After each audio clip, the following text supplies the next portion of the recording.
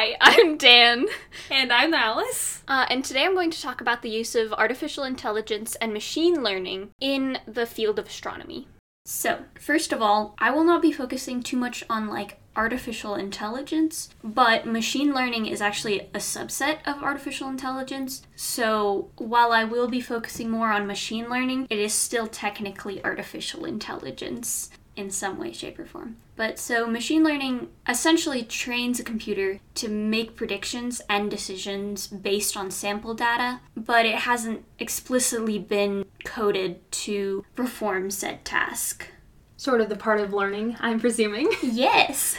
So, machine learning is actually a very broad term for many different types of programs, but they often do kind of live in the same vein. They have kind of the same idea.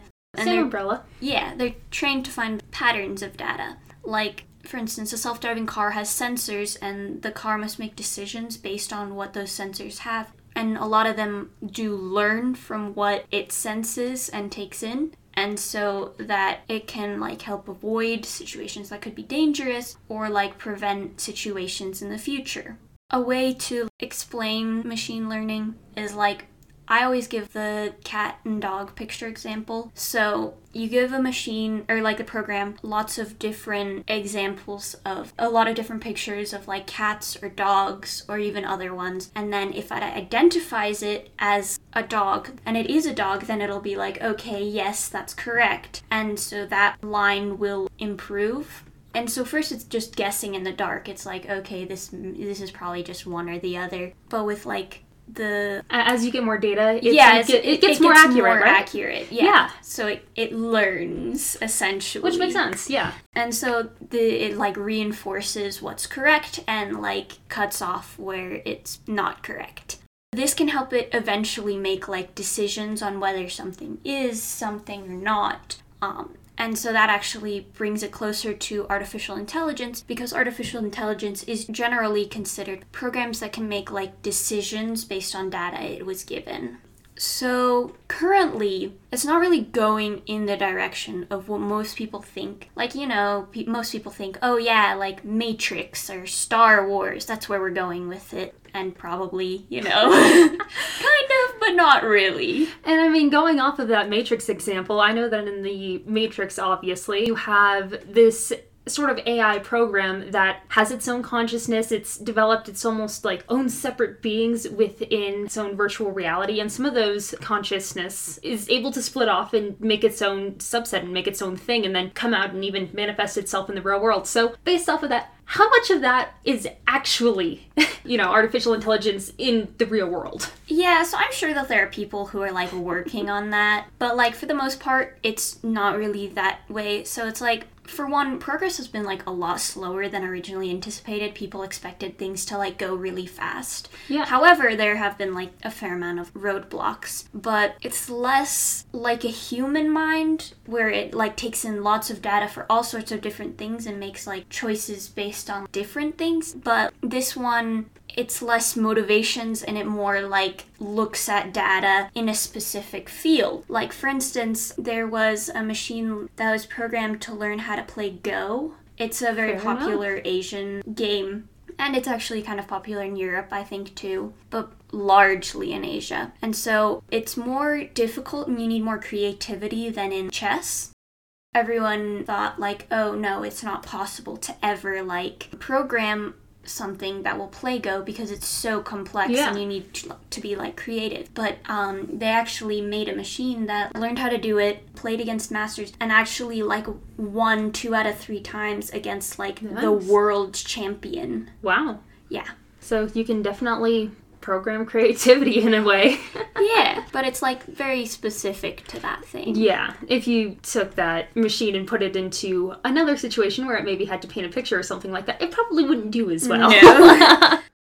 Then we can look at astronomy. So there's already tech that's used in astronomy, obviously. People already know, satellites, they take in images, and, there's different, sensors and satellites, and observatories, yeah, too. And they also use, simulations to guess how things are done, and just, imaging, communications, etc. But for machine learning and maybe eventually artificial intelligence in astronomy, then a lot of it is going to be used to like sort through data and like discover things from it. So like things that it can discover are like, for example, like extrasolar planets, quasars, which are quasi-stellar radio sources, gravitationally lensed systems. It can be used to forecast solar activity, and it can even distinguish between signals and instrumental effects in gravitational wave astronomy, because it'll learn what effects those cause, and it can kind of like prepare for it.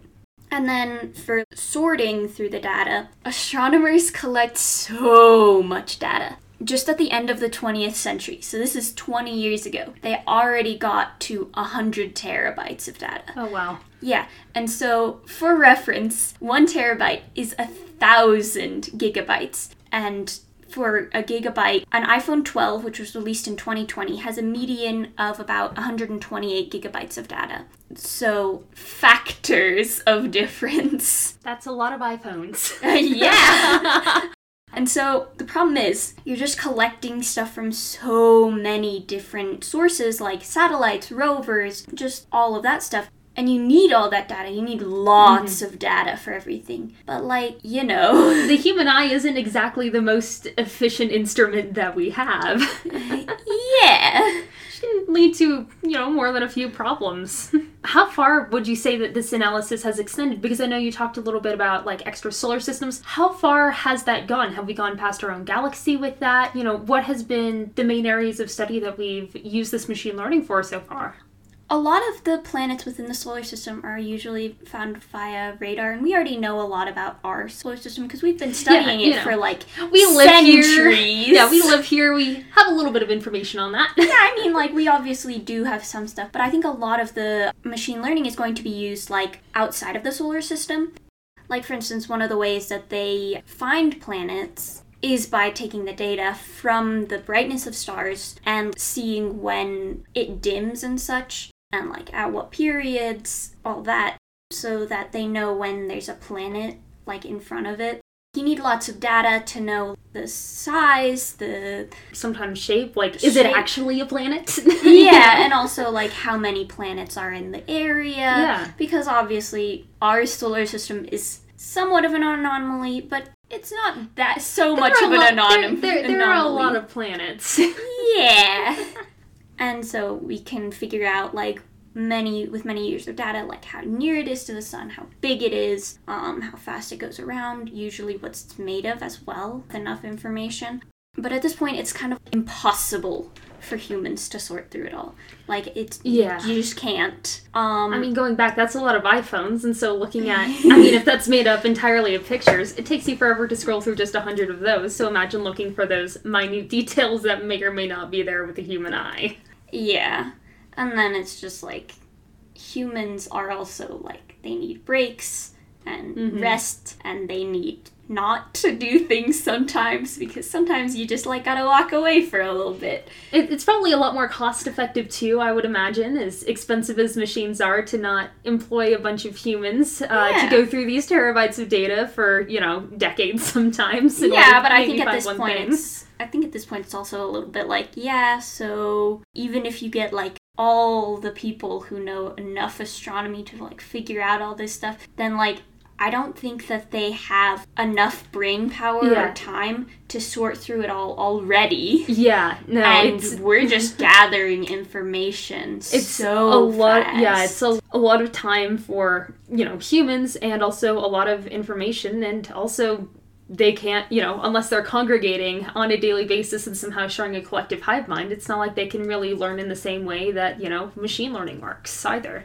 Yeah, because it can take in a lot of that information. Yeah. And obviously human mind is very complex, and we can take in a lot of information and take in information outside of it that can help, but it's still like, at this point, it's probably more effective to just take this. Moving on from exoplanets, is there anywhere else that this technology has been used? So, it can be used for, like, lots of things, and so, like, obviously the planet finding, and it can also find other things, and it can possibly, like, predict supernovas or, like, other such things. Interesting. So it's probably going to be best for figuring out things outside of the solar system because you just get a lot more data from outside. And then you also just need a lot of data for like all those conclusions. And then you can also take like signals from gravitational waves and such, and then take those in and like interpret them eventually, hopefully, like in a way that will make sense to us and help with our knowledge of the universe. Yeah, that makes sense. So I would say the next question that, probably a lot of people have is, obviously it's been pretty recent, but where do you see this going within the next few years? And really, do you have any, I guess, timeline, if you will? Vague enough, obviously. Yeah, so like people have been thinking about like artificial intelligence for a long time.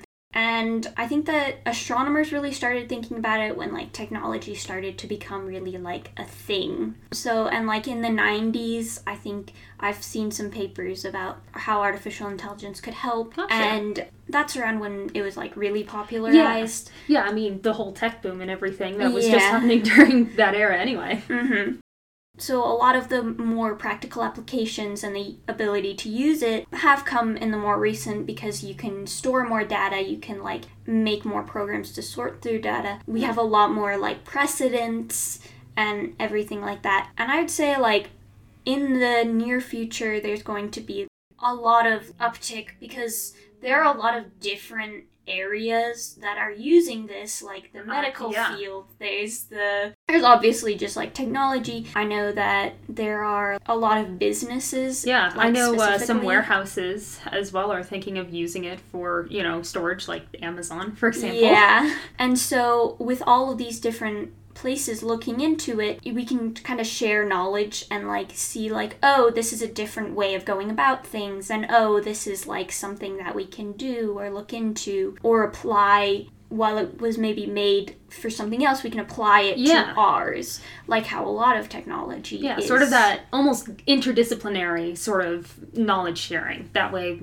everyone kind of benefits and things just move along more quickly and adding a bit of creativity to the process in a way. And as things like develop and like knowledge develops, things will speed up, and they're already speeding up. And obviously there are roadblocks and stuff, but it's still like technology is still advancing far faster than it ever has. It's just like, I mean, just look at the iPhones. I mean, gosh, like 20 years ago, that wasn't really a thing. And now looking here, pretty much everyone has one. We've got Face ID, which evolved from Touch ID, and all of these different programs, which is pretty amazing to think about. Yeah, and I mean, my phone from just like a couple years ago, it had 16 gigabytes of space, and now I have a lot more. Yeah, I know you can get up past, I think, 200 in some cases if you really want to pay for it. 256 is usually the standard, and it's just getting faster and better. And yeah, there's a reason why there's a new iPhone every year. Yep. Well, thanks for listening. And we'll catch you next time.